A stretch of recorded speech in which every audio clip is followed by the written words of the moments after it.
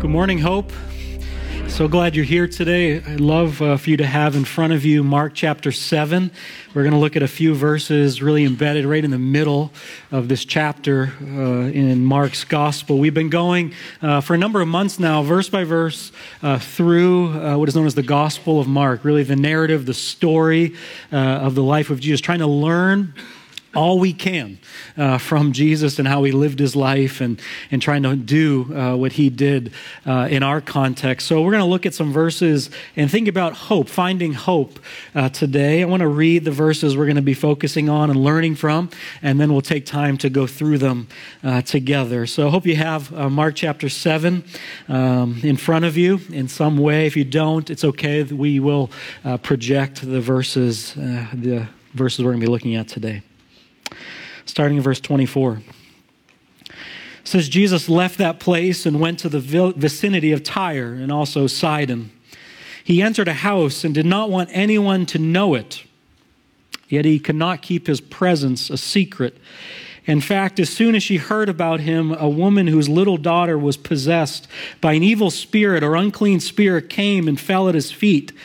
The woman was a Greek, born in Syrian Phoenicia. She begged Jesus to drive the demon out of her daughter. And Jesus' response, he said, "First, let the children eat all they want." He told her, "For it is not right to take the children's bread and toss it to their dogs." "Yes, Lord," she replied, "but even the dogs under the table eat the children's crumbs." Then he told her, "For such a reply, you may go. The demon has left your daughter." She went home and found her child lying on the bed and the demon gone. Now that, or sadly, that summer is in our rear view mirror as we pass the unofficial end of summer with Labor Day weekend, I think it's appropriate that you know we have 107 shopping days left before Christmas. I say this for those who are notorious last-minute shoppers. Jim, you have 107 days to find the gifts that you need to find.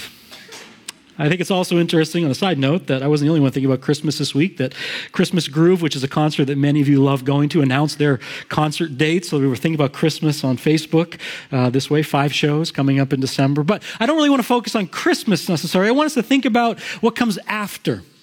That time of year called New Year's, when you have maybe different traditions or things you do, but many of us here and many in our country, many in the world, use that time of year, the ending of one year and looking forward to the next, to reset and to think about goals, or you might call them resolutions, or some might call them priorities. Like, what has my year been like, and what do I want to do differently as the calendar page flips and we move into a new year? And I think all of us understand and have experienced the reality of being passionate about priorities and goals or resolutions for this upcoming year, the new year, and we go into it with vigor and passion, and these are the things I'm going to do differently. And we, for the first month, 2, 3, maybe we're diligent and we're thinking about those, and they come before us regularly. We look at them, but then 4, 5, 6, 7, and here we sit 9 months into a year. And honestly, if you set some of those, you might say, "I have no idea what I even said back in January." We drift, and the next thing you know, you're eating that package of Oreos cookies. Anyone else? Like you just drift from those priorities, those goals, those things. This is what I'm going to do. We naturally just drift if they're not continually brought before us. And the same that can happen for us as individuals, friends, can happen to us as a church community. We can drift from the priorities, the goals of that God has for us as a local expression of his body here in Brunswick, Ohio, Medina County, this geographic region. We can drift if they're not the goals and priorities that we believe God has given to us. The unique flavor. I believe every church, every expression of the body of Christ has a unique feel or flavor. You experience it. And what has God given to us as a church community, the priorities that we believe God has given to us. And we don't want to drift from them, but we want to keep coming back to them to be reminded of the priorities that are supposed to set our decisions and the use of our resources and the use of our time. So what has God invited us as a church community, Hope Church, to be about? And we really just kind of use 3 simple words to help us be reminded of the priorities here at Hope Church. Find, experience, and share. All connected with hope. We want to be a church community that helps people find hope, that helps people experience that hope, and helps people then share it. And when we think about hope, I want to let you know we're not talking about just positive thinking or glass half full perspective or wishful thinking. That is hope. But the hope that we're talking about here is a person. We believe God is a God of hope. And he embodied that hope. We're going to look at a passage where he embodies hope. He brings hope into a hopeless situation. And Jesus has invited you and I to join him as his followers here for such a time as this, to embody who he is now that he's in us. If we're trying to follow him, he's now in us. We're trying to live for him. We're trying to find hope, and we're trying to help people experience it, and we're trying to help people share it. This is what we want to be about. And we want to come back to this and just be reminded. So we're going to take this week and the next 2 weeks to think about each of these. And we're going to help people today understand how to find hope and help others find hope. We're going to help people finding it. How do you find it today? And you might be here today and say, I need hope. We want to help you find it today. And then how can we help others like Jesus helped others find hope today? We're going to use Mark chapter 7, just a few verses, Mark chapter 7, verse 24 to 30, to help people to learn both how to help finding hope and also how to help others find hope. So verse 24 through 26 says this: Jesus left that place, left what he was doing before, and went to the vicinity of Tyre, and if you have a little footnote there, it's also Sidon. And he entered a house and did not want anyone to know it. That's interesting. We'll come back to that in a moment. Yet he could not keep his presence a secret. In fact, as soon as she heard about him, a woman whose little daughter was possessed by an evil spirit came and fell at his feet. The woman was a Greek born in Syrian Phoenicia. She begged Jesus to drive the demon out of her daughter. I think it's important you know geography, like where we're at on the map. Where is Jesus right now as we think of Tyre and Sidon? You can see there on the left side of the map, you have Tyre and Sidon there along the coast of the Mediterranean Sea. We don't know exactly where Jesus is in that. All we know he's in the vicinity. He's in the region. He's in the ballpark, so to speak, of Tyre and Sidon. Most of his ministry is in that little body of water known as the Sea of Galilee, the lake, if you will. It's not very big, very small. But now he has moved northwest to the vicinity, to the region of Sidon and Tyre. And that's significant. We'll come back to the importance of the location because Mark lets us know. Mark doesn't have to tell us, but he gives us that detail, and that's important. Based on the people that are represented in that region. We'll come back to that in a moment. But it's interesting to me, did you pick up on that detail that Mark said? He entered a house, but he did not want people to know he's there. Isn't that interesting that the Son of God doesn't want people to know where he's at? It's something you and I believe, have all experienced. We have maybe wanted people to know, not know where we are. I hope this person or group doesn't find me. It's interesting, when Lori and I were first married, we moved into a new town. We didn't know many people. We moved into an apartment building that we really didn't know anyone. We didn't have much. We didn't have cable TV. And so we were like, what do we do in the evenings? And someone, as a wedding gift, had given us a basketball. And out behind our apartment complex was this little basketball court. And we're like, you know what? We got a basketball. Let's go shoot hoops. So many of our evenings are out behind this, in this apartment building at this basketball court, and we're playing one-on-one, which, didn't go really well for Lori. We're playing 21, we're playing horse, we're playing pig, we're playing around the world. Like, there's only so many games you can play, one-on-one. But as we would be out there on a fairly regular basis in the evening, especially in the summer and the fall months, there was a bunch of kids that lived in the apartment building. And these kids started coming out, and they would see us playing, and they would slowly make their way over to the basketball court, and they would start to play with us. And, it was fun. I mean, just playing with these other kids, these kids that lived in the apartment, and we're getting to know them. But it was fun up to a certain point. And then they found out where we lived. And you know where I'm going. Like, at all times of the day, these kids would be knocking on the door. You want to come out and play basketball? And the first couple times we would, but then after the 10th, 12th, 20th time, as soon as we heard that knock on the door, it was like, turn the lights off. Quiet. They'll leave. We didn't want them to know that we were home. And maybe you've had that experience where you see a car pull in the driveway, and you're like, you laugh because you've done it. We all have. Quiet. You don't want anyone to know. And, it's okay for us to have that, but this is the Son of God.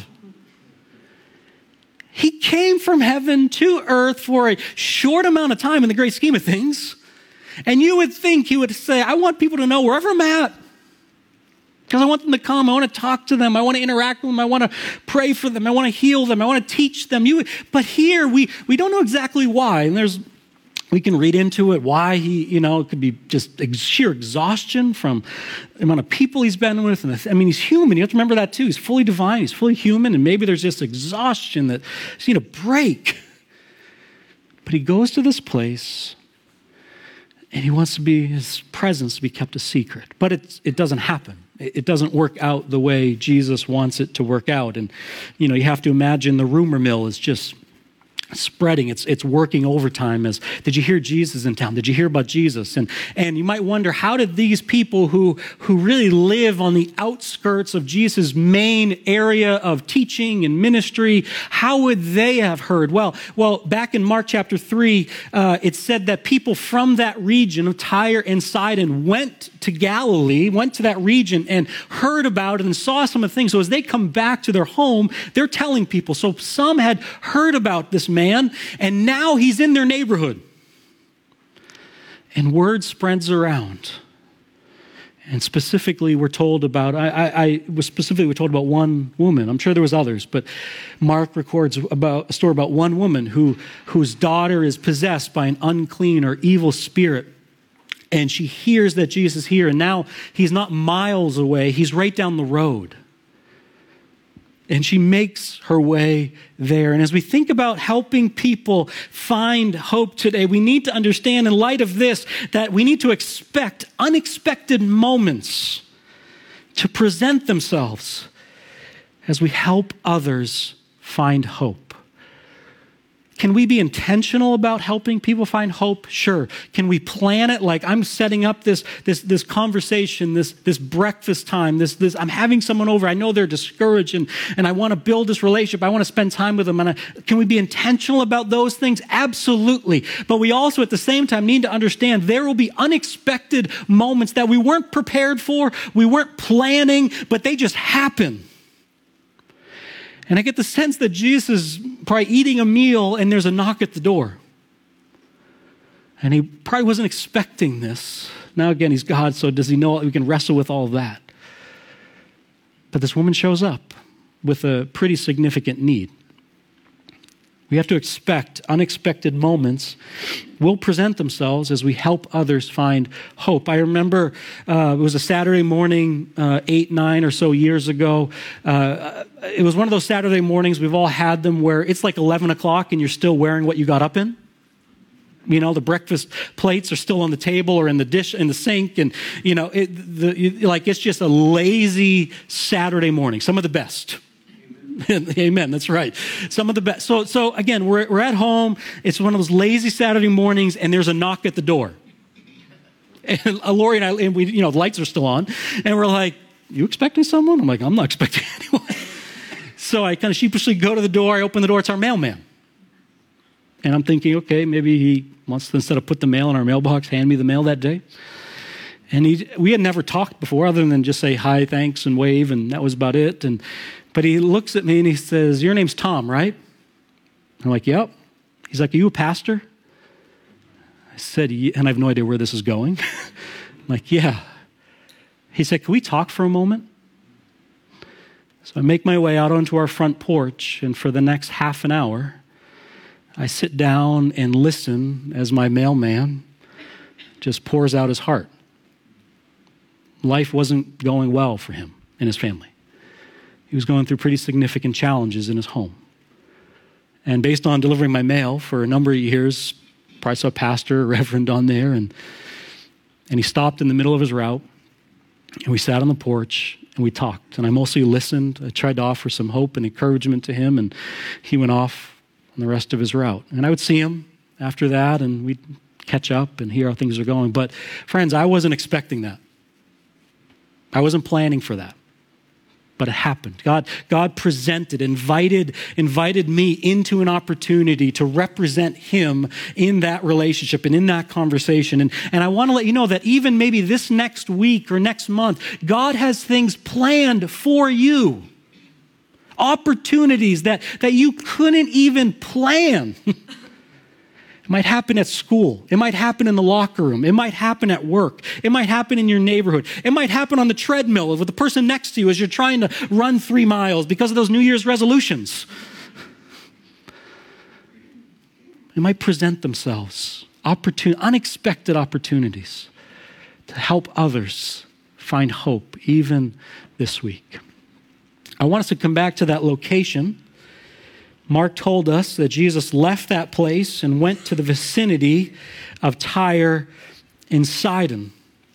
He went to this region. It's important not that you just know geographically where it's located on a map, although it's just good to know, but it's also important that you and I understand who lived there. Who was the majority of people that lived in this region? Because we can read Tyre and Sidon and not think much about it, but Mark wants us, you and I today, to think much about it. We need to understand that the majority of people that lived in Tyre and Sidon in this region were Gentiles. Basically non-Jews. There was maybe a scattering of some in that region, Jews in that region, but for the most part, the majority of people living in that region were Gentiles. Why is that important? It's important, and we know the context, the relationships, the backstory between Jew and Gentile. We can miss it in our context today. We can miss it. It's a number of years ago, and we can miss the backstory. But Mark wants us to think. He tells us this is where he went. This is where Jesus went. Jews and Gentiles didn't get along for a number of reasons. They didn't get along. Jews, the mindset of most, if not all Jews in the first century were Gentiles were unclean people. Not physically. They didn't have just dirty hands, or they didn't shower enough. We're not talking that unclean. But we're talking about they were ceremonially unclean people because they were not Jews. And they did not practice the laws or the habits or the sacrifices. They didn't worship the same way. There was this mindset. Now, how did they become unclean? Did they do something wrong? No. They were just born Gentiles. From most Jews' perspective, they were just unclean people. So what did most Jews do? Because this group of people were considered unclean. What did the Jews do? They stayed away from them. Because according to their customs or traditions that Pastor Dan talked about just last week at the beginning of Mark chapter 7, if you came in contact with an unclean person, with a Gentile, if you shared a meal and you'd have no idea, did they take care of their dishes the appropriate way? Did they prepare the meal the appropriate way? You risked as a Jew as becoming unclean, and then you had to go through the numerous steps and process to then become clean again. So what did Jews do? They stayed away from them. They looked down on them. They avoided them. They did not, unless they had to, go towards them. Go into a village or a town or into a home of a Gentile? No. He didn't do that. But Jesus went to the vicinity in the region of Tyre and Sidon. And even just in his actions, he's declaring something. That he would go there. That he would cross relational boundaries that you did not cross as a good Jew. You didn't do this. What is he communicating through his actions? Jesus is communicating that people who were excluded were now included. People that they stayed away from, you didn't go near, because of who they were. Not that they did something wrong. It's just ingrained in who they are. You stayed away from them. But Jesus went towards them. And this isn't the only time. And in his actions, in his going into this house, he is saying, what the message I've been preaching and teaching isn't just for Jews, but it's for all people. I wonder if there's some here today that maybe you have felt excluded. You've always felt like there was something wrong with you. You maybe felt like God doesn't love you.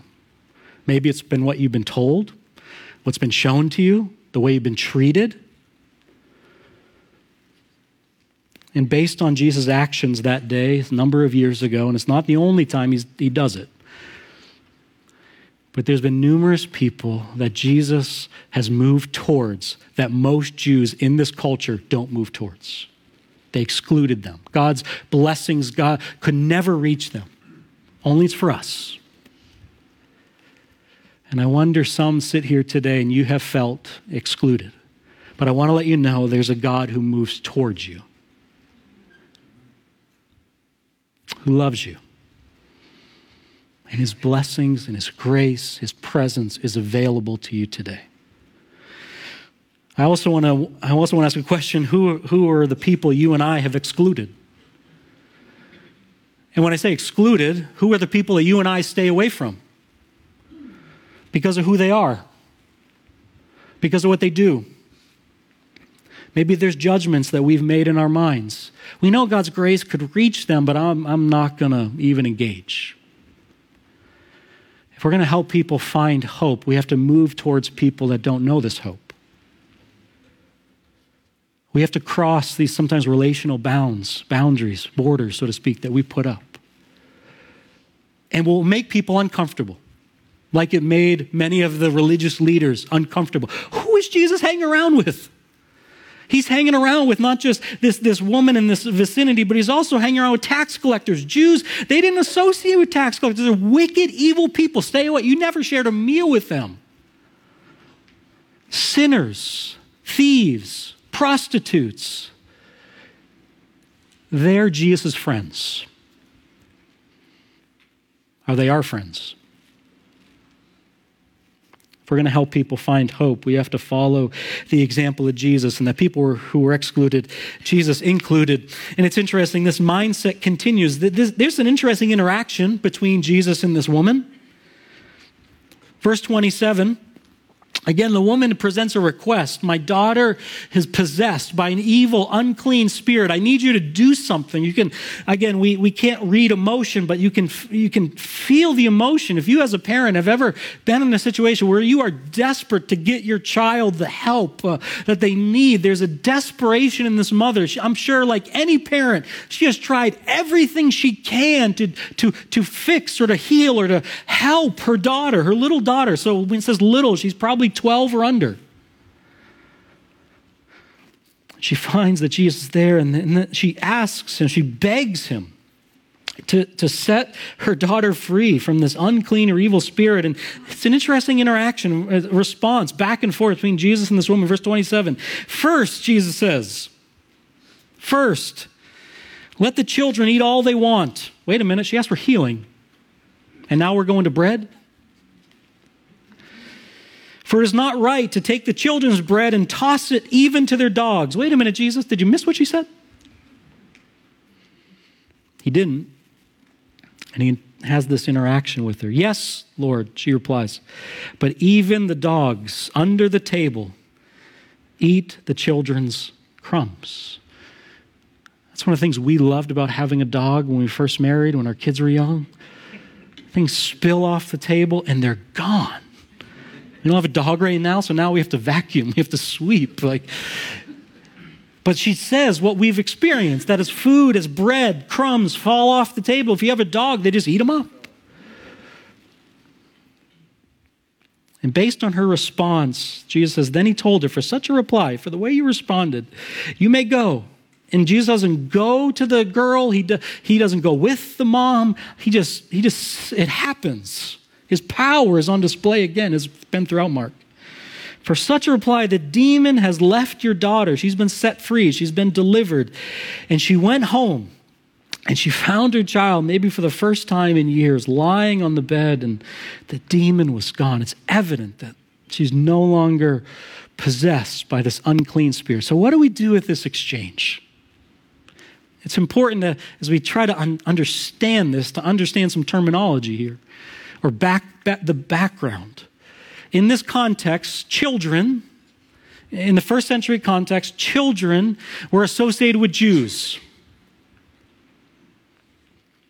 And dogs were associated with Gentiles. Jews would call Gentiles dogs. That, again, helps us understand the conflict between these two groups of people. That is their perspective. Jews' perspective of Gentiles is they're dogs. They're less than human. So wait a minute. We have to ask the question, does Jesus call this woman a dog? We're okay with Jesus being a bit rude to the Pharisees, brood of vipers, whitewashed tombs. Like, that's okay. They can take it. We might even say they deserve it. But wait a minute.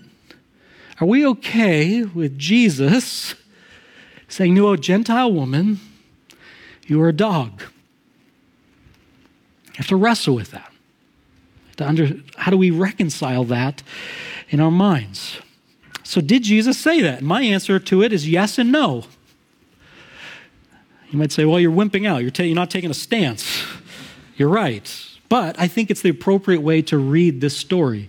Jesus, in a way, is saying, first let the bread go to the Jews. What I'm doing, it's first to go to the Jews and then to the Gentiles. That was Jesus' mission. He first came and did most of his work and ministry, preaching and teaching around Jews. But here he does it, he's saying, first go to the children and then it'll eventually get to the Gentiles. So Jesus, yes, in a way is saying, he did say these words. These were his words coming out of his mouth. But I don't think he's saying it as his perspective. And let me back up why I'm saying that. We have to read the Bible in context.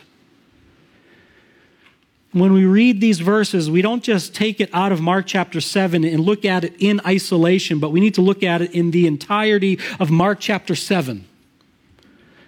And right before this, Jesus had this exchange between the Pharisees, the religious leaders, and there was this debate back and forth about clean and unclean, and the way they believed you stayed clean, and the way Jesus believed you stayed clean, and the way they believed you became unclean, and the way Jesus believed you came unclean. It was an internal issue. It was a heart matter that Pastor Dan talked about last week. So here, I don't think necessarily Jesus is representing his own perspective, but I think he's representing the perspective of the Gentiles, of the religious leaders in that day, in that context. This is what they would say. It's only for the Jews. And it's not for the dogs. And it's amazing how this woman responds. She knows because she's a Gentile. She knows the language. She doesn't turn away. But she says, yes, Lord. We know it's first for your people. But then she says, even the dogs. She doesn't say, I want to, flip the roles here. She says, even the dogs, even us, can experience the same things that your people can experience. The blessings that they experience can happen to us. All we want is the crumbs. And he sees faith in this woman. And he says, for such a reply, go home. And your daughter is clean. She's delivered. Again, the same blessings that were available to Jews are available to Gentiles. We saw earlier in Mark a synagogue ruler with a daughter who was sick, a daughter who was dying. He came with the same request, Jesus, do something. And Jesus delivered, he raised that young girl up from the dead. And here we have a mom who's saying the same thing, do something about my daughter. And he raises her up, so to speak, both Jew and Gentile. The Gentiles even have access to the same blessings. People that were excluded are now included. Before we move past this story, I want to emphasize where this conversation, where this exchange takes place. It takes place in a house. It takes place in a home. We don't know whose house it is. We don't know if this is a friend of Jesus. We don't know if this is like he just came into that town, and hospitality in this culture was you let people stay with you. So maybe he's like, I need a place to stay. Found a house, found a room, and he's staying there. We don't know whose house this is, how he ended up there, but he ends up in a house, and this exchange takes place. And I want to encourage us today to see our homes as environments that people can find hope. Our homes are a lot of things for us. They're a lot of things. They're a place of sanctuary, a place of rest, a place of refuge, a place to kind of get away from life and work and just all the demands of it and just kind of be refreshed and recharged and then be sent back out every day. That our homes are a sanctuary, are a refuge, but I also at the same time want us to see our homes as environments, our neighborhoods as environments where people can find hope. Throughout the first century, throughout the Bible, when the believers were gathering together, most of the time, they were not gathering in a big building like we're doing today. Where did they meet? In homes.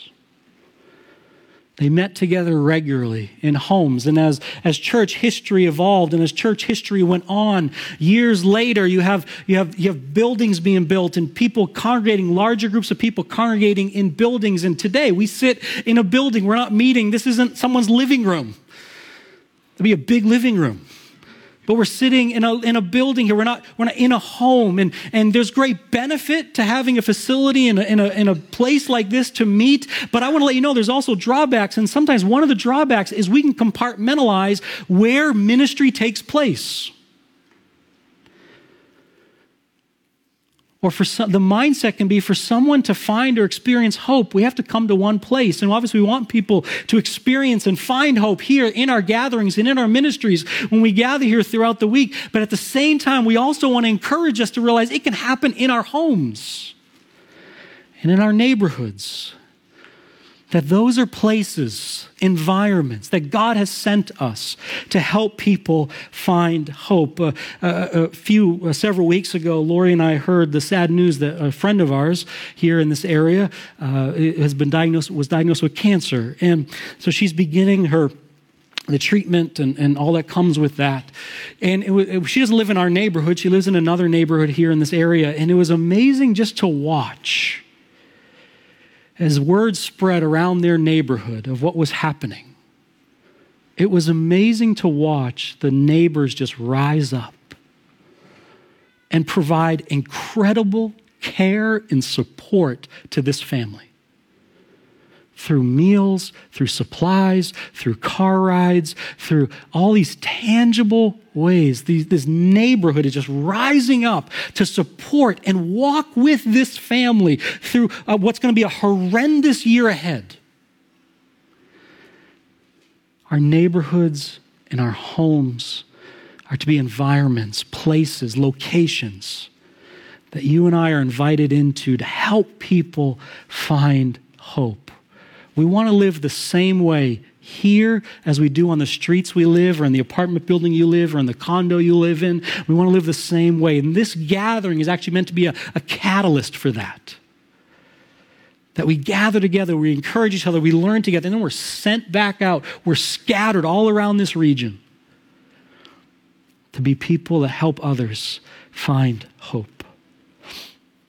Earlier this summer, our family, with a number of other families, spent some time on just south of Virginia Beach. It's good to think about summer right now. But we spent a week with some friends there, and during the week we rented paddle boards and kayaks. And so one morning, my son Nate and I took off on one of the kayaks out onto the ocean, and we kind of said, okay, this is where we're going to go. And it was a short trip because growing up watching Jaws, as soon as you're out on the ocean, the noise starts, the song starts, dun, dun, dun. You know, like you're just thinking, we're not going to capsize. We're just going to be a quick trip, Nate, out and back. But we said, this is the direction we're going to go. And we just started paddling with all we had towards that direction. And it wasn't easy. Why wasn't it easy? Because of the currents. The currents that were trying to cause us to drift or move away from the destination, from the direction. This is the way we're going to go. And it took work, it took effort, it took intentionality to stay on course. And the same is true for us as a church community. If we're going to be people that stay on course, so to speak, stick with the destinations, the priorities that we believe God has given to us as a church community. It's going to take work. It's going to take effort because we can easily, for a number of reasons, there's a number of currents, and they're not just bad things that can cause us as a church community to drift. So we want to come back again to the priorities, to the words that God, we believe, has given to us to direct our path as a church community. Find, experience, and share, all related to hope. We unpacked find. We're going to talk about experience next week and share the week after. To be intentional about helping us stay in the right direction. So what might this look like to help people find hope? Imagine with me people who are not right now following Jesus, people who are not right now trying to love the Lord their God with all their heart, to love other people who have not given their lives to Him or are trying to follow Him. People who are not following Jesus now begin to follow Him and put their hope and their trust in Him. And we want to be a church that helps people not just make a decision, but to walk on a journey with Jesus. Make disciples. That's what Jesus did. He made disciples. And that's what we want to try so that as the overflow of our lives helps others do the same. We want to help people who are not following Jesus begin to following Jesus. But let's not limit it as we think about finding hope to just helping people follow Jesus. What about those who are grieving, who've experienced loss, who have experienced trauma? May we provide presence to let them know you're not alone in the grief you're experiencing. What about those who are hungry? What did Jesus do? He fed them. A tangible way we can help people find hope is those who need food, we provide some food. What about those who are orphans? We provide family. Some of you even right now have adopted or are fostering. You've opened your homes. You're providing hope. What about those who battle loneliness? Who even in a room this size, with people around you, still feel as lonely as can be? What do we provide? What is the hope we provide? We provide friendship. What about those who have been abused and the abuses vary? We believe them. And we provide, again, a healing presence of friendship on the long road to healing. What about those who are oppressed? We advocate for them. We speak up when we are made aware of injustices. Always, and this is not an exhaustive list, but let's help people find hope. 2 questions. Do you need hope today? I wonder if you need hope today. We point you to Jesus. He's the God of hope. He moves towards us. Even if you have felt excluded, alone, he moves towards us. We point you to a community of faith, Hope Church. We are not a perfect church. You know why? Because you and I are here. We're not a perfect church community. But we're striving with God's help to love him and love people well. Do you need hope today? We'd love to talk with you, even after the service or this week, about how you can help you find hope. And then how can you and I help people find hope this week? Maybe you're thinking of a meeting coming up, or maybe you're thinking of a person right now or a situation right now, and you're seeing it with a whole new perspective. Maybe it's looking at your home or your neighborhoods or with a whole new perspective. Let's look for opportunities this week that Jesus is inviting you and I into, whether planned or unexpected, to help others find hope this week. Let me pray for us and we'll sing together. So God, I want to thank you for this passage of Scripture. Thank you for Jesus' example of even crossing these boundaries, these artificial boundaries that Jews typically did not cross. Lord, what might this look like for us? It'll probably look different for each of us, but help us just to follow your example. And I pray even for some today that they just need hope. Would they reach out? Would they talk to someone? Would they reach out to someone even this week, after the service maybe? And Lord, help us to think about how we can help others find hope and experience hope even this week. So thank you for the hope that you bring to each of our lives. And we pray these things in your name. Amen.